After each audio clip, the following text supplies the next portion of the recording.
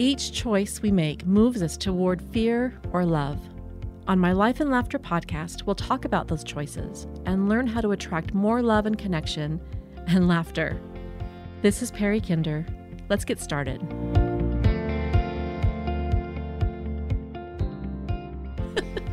All right. I am very happy to have in my podcast studio today for my next episode, Linda Smart Brown. I have just admired her and followed her, not stalking, followed you, but I watch you and the things that you do. And I'm just always amazed at your energy level and the things that you have accomplished. And I'm just going to run through some of these things that you've done. It's just so intimidating to me because you've done so many don't be good intimidated, Perry. It's just filling the void of my life. Filling the void with kindness, which is something that you do. You won the president of the Utah Congressional Award for helping youth in 1987. No, actually, I ran the charity. Oh, so tell me about that. All right. Let's just jump right in. All right. Go right ahead. Let's talk about you. In 1987, my kids are starting to leave the nest. My youngest daughter is now 12. Well, actually, they're not quite leaving the nest yet, but they're getting ready to. My youngest daughter was 12, and my brother brought to me an idea that he read in a scouting magazine about an award called the Congressional Award for Youth. And he said, I really want my son to earn this, and your daughter should too. But it's not here in Utah. Let's do something. And I said, okay, well, let's just contact them and let's do it. Let's just get it done. Well, okay, let's just go do it. So we contacted them, and my brother, who I will probably talk about in a little while, but he, being a quadriplegic, was unable to actually do what needed to be done as far as running this charity. So I just stepped up and became the president. And now normally these are run in just each congressional award district, but because there was nothing in Utah, they said, "Would you just take all of Utah?" Sure. Well, sure. Was why? Yeah. Okay. You betcha. Got it. So we did, and the whole premise behind it is to take youth ages 12 to 21 and help them earn this award, which consists of physical fitness, personal development, and then a double time of charity and giving back and volunteerism. And so different levels on the gold award, there was a bronze, silver, and gold. And at the gold level, it's 400 hours of volunteer service over 2 years. And so my daughter at 12 decided she was going to earn them all. And she did. And she was the first young woman to do that. And then on the gold level, you are invited to go to Washington, and you're presented the gold medal in a congressional room with a group of congressmen who present these awards. And so that was how the Congressional Award happened. And that was in 1987. And so that kind of started it. My husband was involved in that with me. And we did that for about 6 years until some family things happened. And it was something that I had to take off my platter because I had family responsibilities at the time. But it was probably the most rewarding thing I'd ever done, knowing we had over 100 youth who had spent years earning these awards and guiding them to really create some volunteer opportunities for themselves. And I mean, one young woman took on doing a guide dog for the blind. Took her a year. Wow. I mean, some of the things so that much work. Yes, well, some of the things that these young people brought, saying, "Will this be approved? Will this work? Is this something I can do?" were amazing, and it really opened my eyes through their eyes to what opportunities there were out there for giving and service and such. My daughter, Christy, did some amazing things too. She found things on her own. She volunteered for SPLORE, which was Special Populations Learning Outdoor Recreation Education. I'm not even sure if they're still around, but she did some things with them and a lot at the Boys and Girls Club, which opened another opportunity. So is that kind of when you started the youth programs that you've been involved with all these years? Was that about the time? Yes, that's when I started through her experiences with Boys and Girls Club. I got involved with Boys and Girls Club, and being involved is an understatement. You have been the face of the Boys and Girls Clubs in Utah for a long time. Oh, thank you. I don't know if I'd go that far, but it's that's an amazing organization, Right. and they do so much, and there's so many things that people can do to help them. And I was involved with the South Valley Club, which was in the Murray area where I reside, and gosh. I was helping with, it's been over 30 years that I've been involved with for them. a long time. And part of that was finding out what that club needed in order to really bolster some of the things they were doing, whether it was reading to some of the kids, whether it was food. They had a nursery, and they really didn't have funding for a breakfast program then. And so I got some people involved and friends of mine in a sorority I would belong to, and we started providing food items for breakfast for these kids, because some of them were just coming with I mean, we're talking 3 and 4-year-olds coming to that nursery with a cup of coffee and a donut or something. I mean, there was nothing nutritious about diet. it. Yeah, it was really sad. And so we started bringing them nutritious food that they could prepare in their kitchens, and oatmeals and some cold cereals as well that were nutritionally balanced and not just sugared cereals and such. Right. So that kind of started. Is that how the Kids Eat program started? Oh my gosh! The Yeah, kids- I mean, it just what happens It's is like a snowball. It is. It It's just exactly. builds. That's exactly what happened. And so when we did the breakfast program for maybe a year and a half, 2 years, when one of the little girls there was a little girl that was caught stealing food from their little pantry. They had a little tiny pantry, about smaller than a closet. Right. And they had some food in there for some kids that needed to take food home, or if they missed lunch or something, they could grab something. And this little girl was taking this can of SpaghettiOs, and she said, "Why are you taking this when you're leaving?" She was hiding it. And she said, "Well, it's told me and my little brother will have something to eat tonight." That's And I heartbreaking. went, "Okay, we need to know more about this story. What's Right. going on here?" Right. And we found out there were like 14 children in that club that actually were going home and not having food at night. And so For the I said, well, for the weekend. and for the weekend. Yeah. And so, well, and in the middle of the week too. Right. But so that just kind of opened the door to, well, we got to do something about this. So I love how you find a problem and you think, okay, I'm just going to solve it. And so I create a foundation. I'm going to create the Kids Eat Foundation, and I'm going to feed kids in the Boys and Girls Clubs. And so that's been happening for, how long ago was that you started that? Well, that was in 14. That was in 2014 and 7 years December ago. 5th, actually, when we sat down. I sat down with Bob Dunn from the club, a couple of go-getters in the community, and said, here's the problem. Now, how are we going to do? What are we going to do? How are we going to fix this? And so we then said, well, what are we going to name it? Came up with Kids Eat.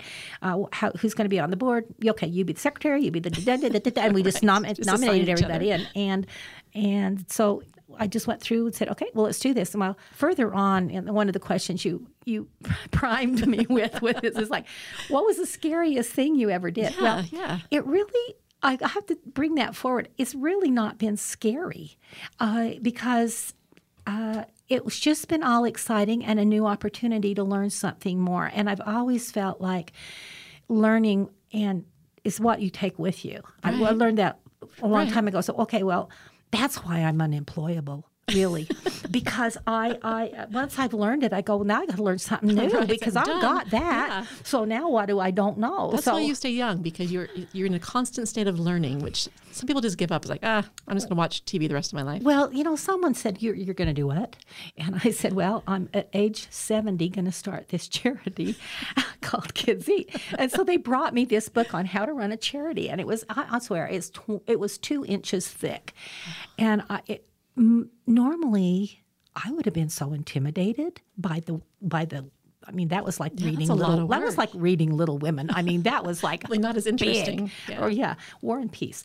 Anyway, so I jumped into that with the most enthusiasm. I was so excited because I didn't know how to do it. I didn't know what it took. I didn't know anything. It's a government thing. It requires all this stuff, all this paperwork. And I mean, I got this book. I redlined it. I made notes in it, and then I just proceeded and thought, well, you know what? They'll just have to catch me. The thing about what you did is it never came across that you didn't know what you were doing. You always seemed so capable. I'd hear you speak at chamber events and Boys and Girls Club events about this program. I think, how does she know just how to start a food program and how to get donations? And it's just been such an amazing thing to watch you grow these programs. And it was always astonishing to me, too, is how many kids are hungry. And that just blew my mind. This is 7 years ago. It's like, I didn't realize kids in Utah, because there's no reason for them to be hungry. Well, that's true. That's true. And it's the biggest hidden problem. Yeah. I mean, it is a silent hidden problem. And people say, I say, there are children in your neighborhood. Right. And they go, but no, they're starving. Yeah. no, not in my neighborhood. Everybody thinks that everybody lives the way they live. Right. And they're not aware that they either aren't reading, they aren't eating. I mean, all of the things that you might find normal in your home, people think that everyone else lives like they do, Right. and they all they have don't. food to eat and a warm place to sleep. Exactly. Yeah. And I say, well, do you have any new kids that have come to your home with your children after school that kind of all each out of house and home? Right. Well, maybe that's the child that's the only food they got that day. Yeah. Or if they're in Title I areas schools, they've maybe got the lunch, and that might have been their only meal. Yeah, sometimes there's a breakfast, and it's a problem that we look to fix. And it started in my basement with 5 backpacks, and I've got to tell you, number 5 is the magic number. Let's go back to that in a minute. But 5 backpacks just to start feeding 5 kids. I thought maybe even I could afford to buy enough food for a weekend for 5 kids. Right. But I just threw it out to my sorority. I threw it out to everybody I knew in my neighborhood, my family. I just started talking about it. And nobody wants a child to be hungry. Right. I mean, children are innocent in any situation they find themselves in. They didn't create it. They didn't want it. They're just there. Right. They are the innocents. And why would we not try and find something in order to help them? And so all of a sudden I was having food on my porch that I didn't know where it came from. I mean, I didn't know who left it there. Right. And I'm going, oh, this is cool. We got 2 cases of chili. So I turned to my husband's office. Now, my husband had recently died. And that's another one of the impetuses that I had behind going and doing things is that now what do I do? And so I'm filling this space with helping other people, because that's kind of been from my very youth where my mindset was because of my family situations and things. And let's talk about that just a little bit. Okay. Because you have always had this philanthropic mindset. And I think you think that's normal. And that's not. It should be. It should be. But I don't think people think that way. So in your life, I know you've had a lot of trials and struggles in your youth and in your family. How did those frame your mind to want to help other people? Well, you said it. It seems normal. I mean, that seems like, for me, that is the norm. That's the core of who I am. Because in a family where at age 11, my older brother, who was 12 years older than myself, became a quadriplegic, and he was brought home and cared for there by my parents. So where I was, being so much older than me, I was really the only child. I was the only girl. I was like an only child. And all of a sudden, that whole dynamic changed when he came home, and we built a home to accommodate his needs. And my parents became caregivers, and I became the caregiver to my parents. Wow. As that was later explained to me. Right. That's a hard thing for a child. Well, and I didn't realize it at the time either. It was just a lot much later when someone explained to me, he says, well, in the trauma that came through your family with this experience, you saw that you no longer had all their attention. You became the caregiver to them so that they could be the caregiver to you. Wow. I mean, that's pretty deep. That is deep. I mean, I went, that's a lot of responsibility too. But and I didn't know. Sure. I mean, it was normal. Not a conscious thing. It was normal. I just saw my parents caregiving, and I became part of that role. And you eventually became a nurse. I did, and you took care of your brother for a long time. I did, and that seemed normal. That would be like, obviously, that was what you would do. Of course, I'm the next person to take care of everybody. Right, that's my job. And that kind of still plays in my mind, and I have to always stop and step back and say, Yeah, what am I doing to care for me? Right. That was my next question. You read my mind. Yes, what am I doing to care for me so that I can be there to care for or give to others? Right. And it has been hard many times. I get so caught up in what we're doing and the cause, whatever it is, whoever I'm assisting at the time, because there's so many opportunities out there and so much need, and so many worthy causes that people can get involved in and do that. Sometimes I do overextend, even within my own programs. Lack of sleep, and I'm one of those, and I get this from my father. My mind never turns off. I have one of those racing minds. Right. I'll wake up at 3 a.m. with ideas, or something will pop into my mind, or I'll be driving along and I go, I've got to write this down, or it will go. I mean, Right. you have those ideas. They come, they go. What was that? And you think you're going to remember those, and then you don't. Yeah, so you don't. So in the middle of the night, so that you can sleep. And I know a lot of people that I'm familiar with, that I kind of hang with, that also run charities. Have the same thing, is that they kind of have the same mindset. They're thinking of things, or waking up in the early morning or middle of the night. 2:45 is a good time for me to. I've just only gone to sleep at 1. Right. Because we'll talk about Uganda in a minute. But I'm talking to them in Uganda. Yeah, we're getting there. But anyway, so I found that I thought, okay, in order to let go of it, and I'm not going to carry it in my brain, or I'm going to stay awake all night. So I've got to save this idea somehow. So I got my little tape recorder back in the olden days when people carried around little tape recorders, and I would tape record, and then I would play it back in the morning. And one of the things I discovered about myself is I speak in tongues in the middle of it. You could not understand a word I said. Really. It was, well, what was I saying, I wonder what that good idea is that's what you gone. Were saying. Yeah. So now I have to write it down, and sometimes I can read it. Right. It's like you're writing on the bed, and you anyway. Sound asleep still. Yeah. So anyway. And so going back to the Kids Eat It, I know it was acquired by USANA a couple years ago. Yes, thank God for USANA. Yeah, and they stepped in, and now the outreach to kids is how many meals do they provide? Well, we went from the 5 to the 15 in my basement, and then we took the program to a school because we'd outgrown my basement. I literally, the very first food drive that I got people involved in with that was the Department of Corrections, the Utah Department of Corrections. They literally filled a giant truck, sent officers to my house to unload, and my neighborhood was just going, "What's going on with her? Why are all these policemen?" And we knew it. Yeah, they literally filled my house, all of my family room, all of the. We were stacking food in the tub.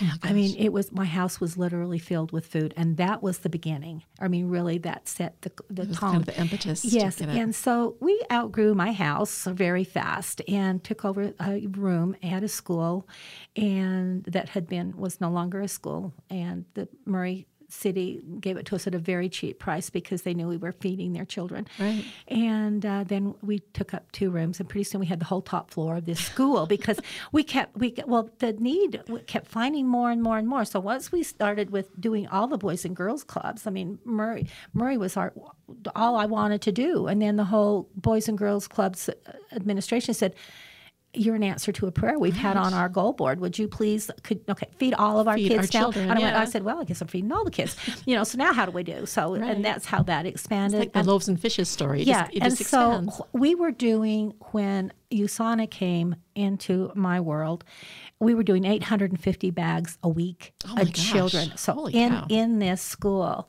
and that's when I went, and we were way And those were overextended. bags that the kids took home on the weekends. Is that right? Weekend bags of food with 7 meals. Wow. And we were doing 20 extra bags that went to areas where children lived in cars, and people didn't know that happened either. So that was different food. That there was no heat source, no water source.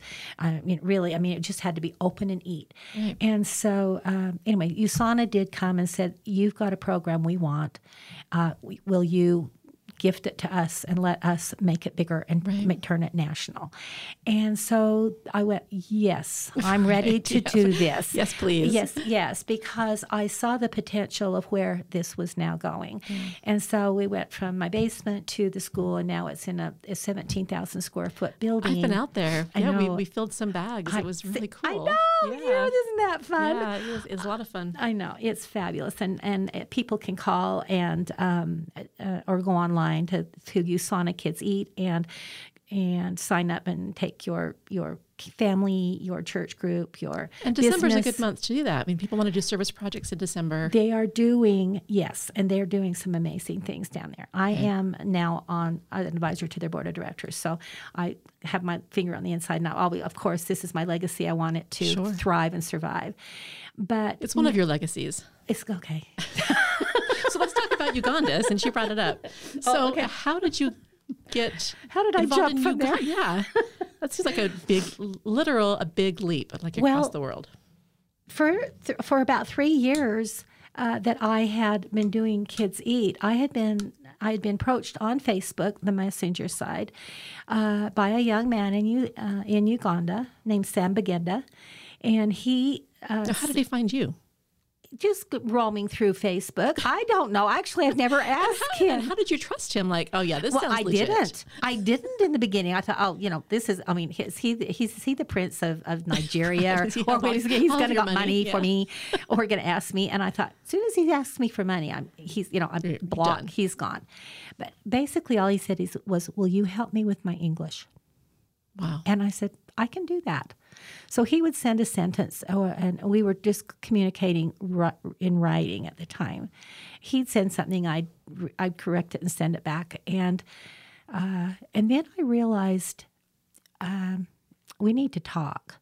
And he wasn't asking for anything except he came after a while. He was looking at my Kids Eat posts, and he said, "Is it possible for you to help me start that here?" Wow. My children, all the children in my city of Katwe are starving, and can you help me? And I went, oh, how could I not help him? Really? There I wasn't, because now we were friends, right? And we were sending videotapes back and forth of what it's like to live. He would send me a little videotape on his phone that he'd taken. This is what it's like to live where I live, and I'm sending him videotapes, and so I went through a bunch of hoops to try to figure out how to start a similar Kids Eat program in Uganda, and I could not figure it out. And I was very discouraged and very hurt.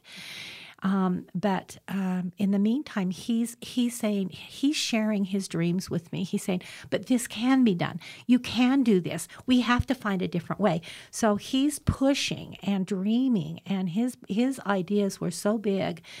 And I can't dismiss them, but I don't know how to fulfill them. Right. And and so one day I said, I just can't figure it out. Let me keep working on this. And then I was sent him a video of my walking my neighborhood where there was those little free libraries, little freestanding libraries. I said, oh, by the way, look at this. This is in my neighborhood, and kids can come and get books. And then he said, oh my gosh, let's do that. And I thought, well, that's easier. Food is hard, but books aren't. So I said, you need help. You can't do this alone. Find 2 or 3, 4 people that you trust and know, and with integrity and such, and get them together, and let's figure this out. And so they got a builder who said, okay, and I just reached into my own funds at the time to get it started, and which are very limited, by the way. I mean, I'm a widow on We've been Social feeding the world Security for years. So we got some library built, and then I started reaching out, and I thought, okay, this now becomes a sponsorship program. Sponsor a library in Uganda, get your name on it. You've got a legacy on the other side of the world, right? And so people love that, and so all of a sudden, I had 12 libraries paid for it, $400 a piece. Now that buys the cost of the library, the painting. We decided to put a mascot from an African animal mascot. So we have the lion, the zebra, the hippo, whatever. And so that money covered a dedication of the library, because this was something new, unique. Sure. We went to, and we are in 5 communities in Uganda. Oh my goodness. And that's over 100. Well, it's about 1,000 children that come and frequent the libraries. We get the books locally there. I mean, we can't send them. That's cost prohibitive. But we fill them with books from there, and it's the Revelation Bookstore. And so, I mean, and the names of our people that are on our team besides Sam are Charity, Peace, Humble. Wow. I mean, it just gives me chills to think of these kind volunteers that are over there giving of their time, and they have nothing. They have and nothing. it all started with one man reaching out to you on Facebook. Exactly. It's crazy. And so we talk every day. Sam and I still talk every day. And I said, I want you to put that in. Tell me that story, or tell me that. And on Messenger, you can put a voice message. And so he says, all right, I will be happy to trap my voice and send it to you. And I'm through telling him how to speak. His, the way That's the best way to say it. Yes, I said, the way you say things is so colorful and so magical that I just want you to speak the way you speak, how you interpret that beautiful meaning. And so the children we're reaching with the libraries are in communities that have no public education. It is available. Government education is available to kids, but it's only like 10 in 100 that actually get to go there, and it still costs a little bit. Private school's out of the question. So these are really the poorest, deepest villages, communities that there are there. These children have never seen a book, let alone hold a book. So when we put the little library in, when you go to our website, which is kidsreaduganda.org, you can see the pictures there of these beautiful pictures. The children are beautiful. Oh no, I just oh gosh, they are. I just love them all, and their wonderment in their faces, it just brings me to tears every day. Oh, sure. And you're making a difference, even if the slightest difference in the lives of these children. One more time, they're just the innocents of the world. That why would we not help them if we can? And so I have pictures there that have these children holding the book for the very first time, and the book is upside down. And so we have to teach them even to turn the book right side up. You can see the animals in this book not standing on their heads, but they're on their feet. Right. They're on the ground. And so when COVID hit, well, let me go back. They have when we would dedicate a library, maybe 100 children would show up. And I said, get cake and get drinks, and let's celebrate this for this little community. First time these children have ever had a bite of cake. And literally, they were only ordering one cake for 100 kids, and they were giving the children like half a bite and dropping little pieces in there. I said, would you order more cakes? Just buy a bigger cake. Just would you buy more cakes, please? So everybody gets at least a piece. Right. And then we realized. They pass the fork around. Yeah, then we realized that these kids had dirty hands when we were eating this cake, and I said, okay, can we install some way to wash their hands? So now we opened our little sanitation stations, and we started our health and wellness program. And they said, you're amazing. Well, then these are the things. These are the problems that they have. Right. And if there's a way for us, I go back and I say, okay, can everybody just pitch in another $20 so that we can get your child, some of these children, nets so that they don't get malaria. Right. Most of these children are poor. They don't have sleeping nets. So we got sleeping nets. And then COVID hit. Now we had to buy masks. So we went out and we started buying, had some specialty masks made for all the little kids so that they are wearing them. And then they couldn't gather at the library anymore because they couldn't gather in groups, and they were in a lockdown. Right. So how do we educate? How do we continue this? We started another program over there called CLIP, Children Learning Independently Program. We have to take it to their homes. Wow. So we got some tutors, and our staff is so educated and so brilliant. And we got these tutors who would go out to the children and meet with them in small groups in their little communities, and we got them workbooks. So now they're learning. We may have 7 or 8-year-olds who are learning apple to apple. They're in the first early nursery school books learning.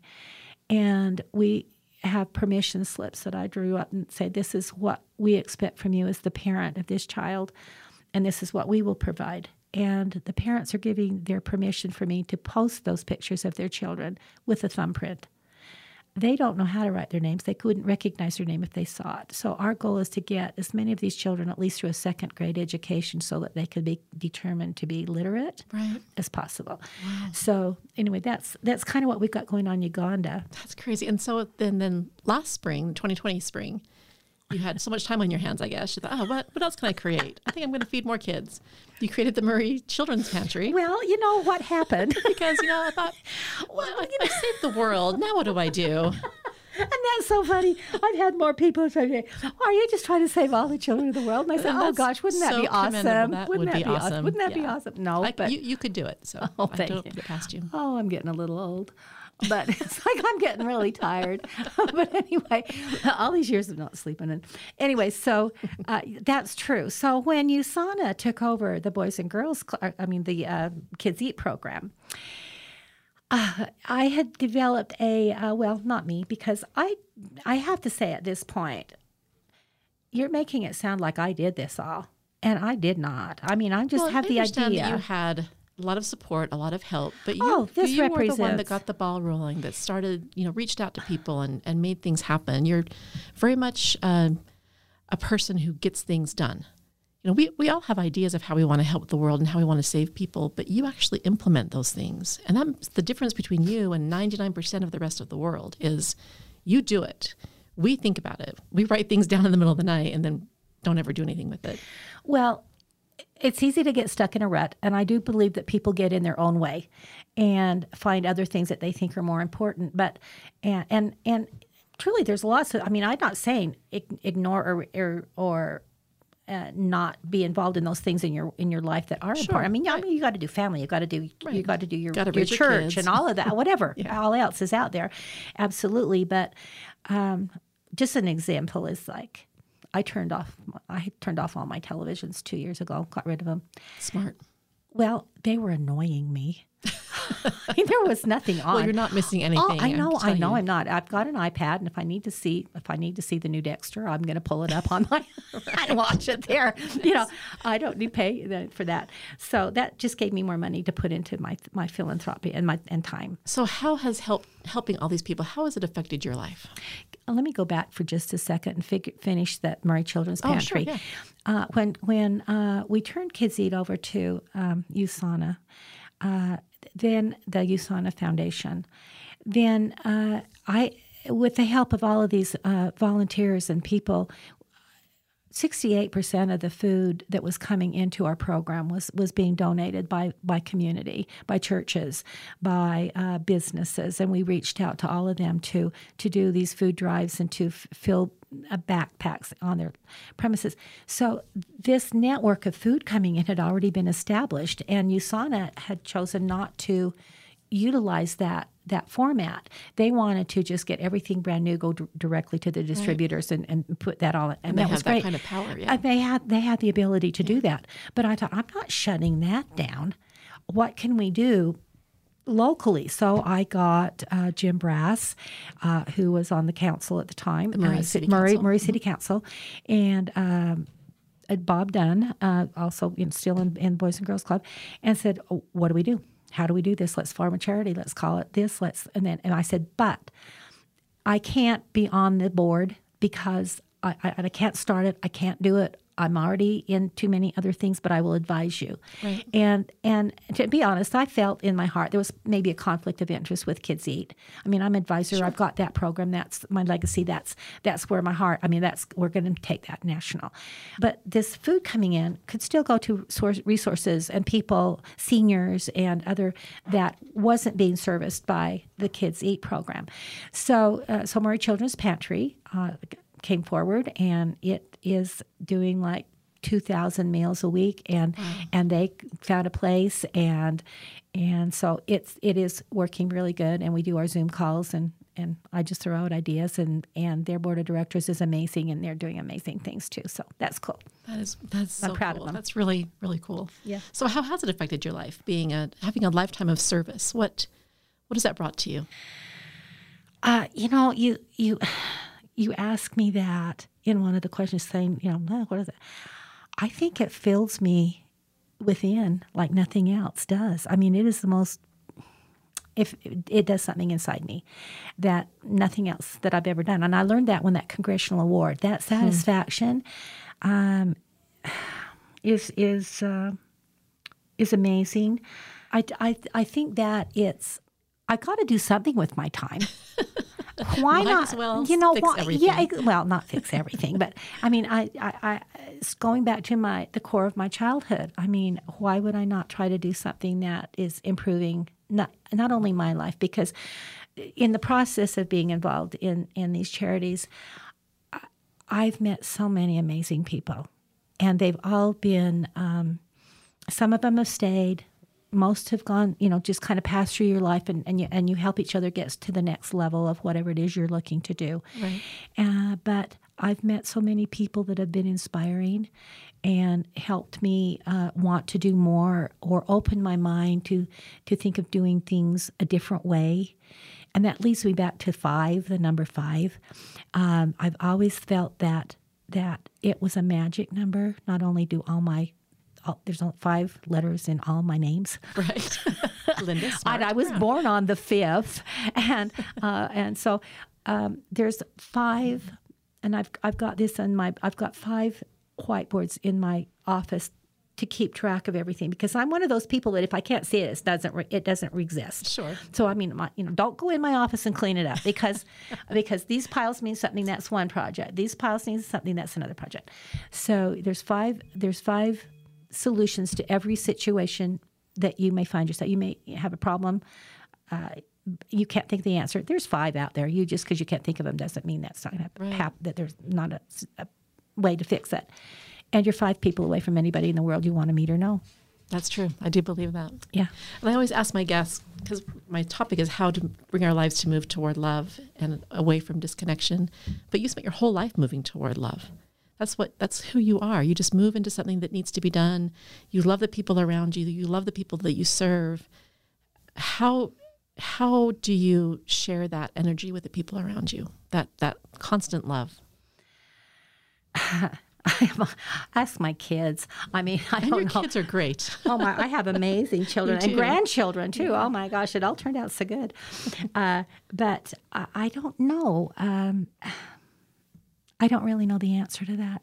I just have to do what I have to do. And one of my partners in Kids Eat was Jeff Partain, and he was really special in my world. And he with his help really helped do that Kids Eat too. And he gave me this necklace that I never take off, and it just says she believed she could, so she did. Love it. And that's you. That I thought, okay, that is who I have to remain. That is who I am. And one of the things you've spoken with on your other podcast with everyone is finding your purpose. Yeah. And I've truly believed that since the very beginning, this has been my purpose. And I was lucky to find it, well, at age 40-something, because you're busy living life raising and kids, helping. Yeah. And so just moving forward, I just continue to want that to be my purpose. And our newest thing Oh my goodness. is Kids Read Salt Lake Valley.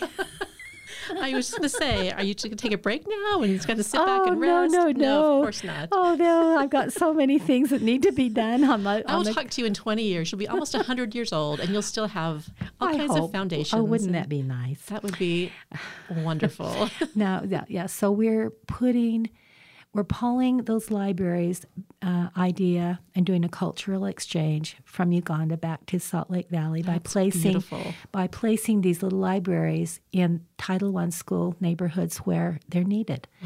Wow. People see them all over in affluent neighborhoods, but you don't find them in the areas where they're truly, truly needed.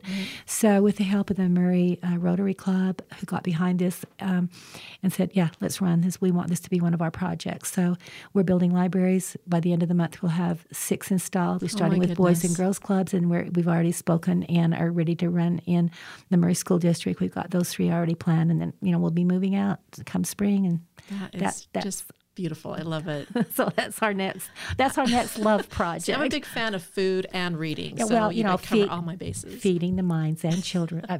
Feeding the minds and tummies of children. Oh, I love that. Yeah. I love that. For anybody listening, I always offer my book at the end of the podcast. And it's fabulous, by the way. I bought it when it first came out. I loved the first one. Yeah, you did, because you are such a cool person.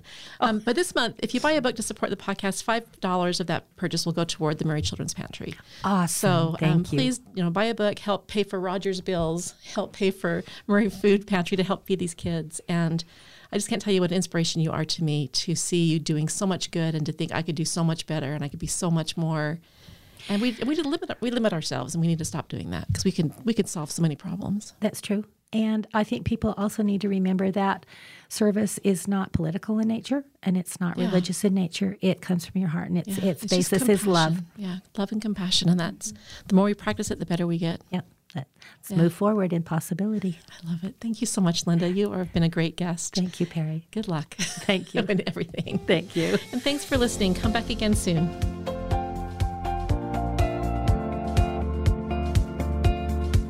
Do you want more life and laughter? Check out my blog at lnlcoaching.com and find me on Instagram and Facebook at Life and Laughter Coaching. See you again soon.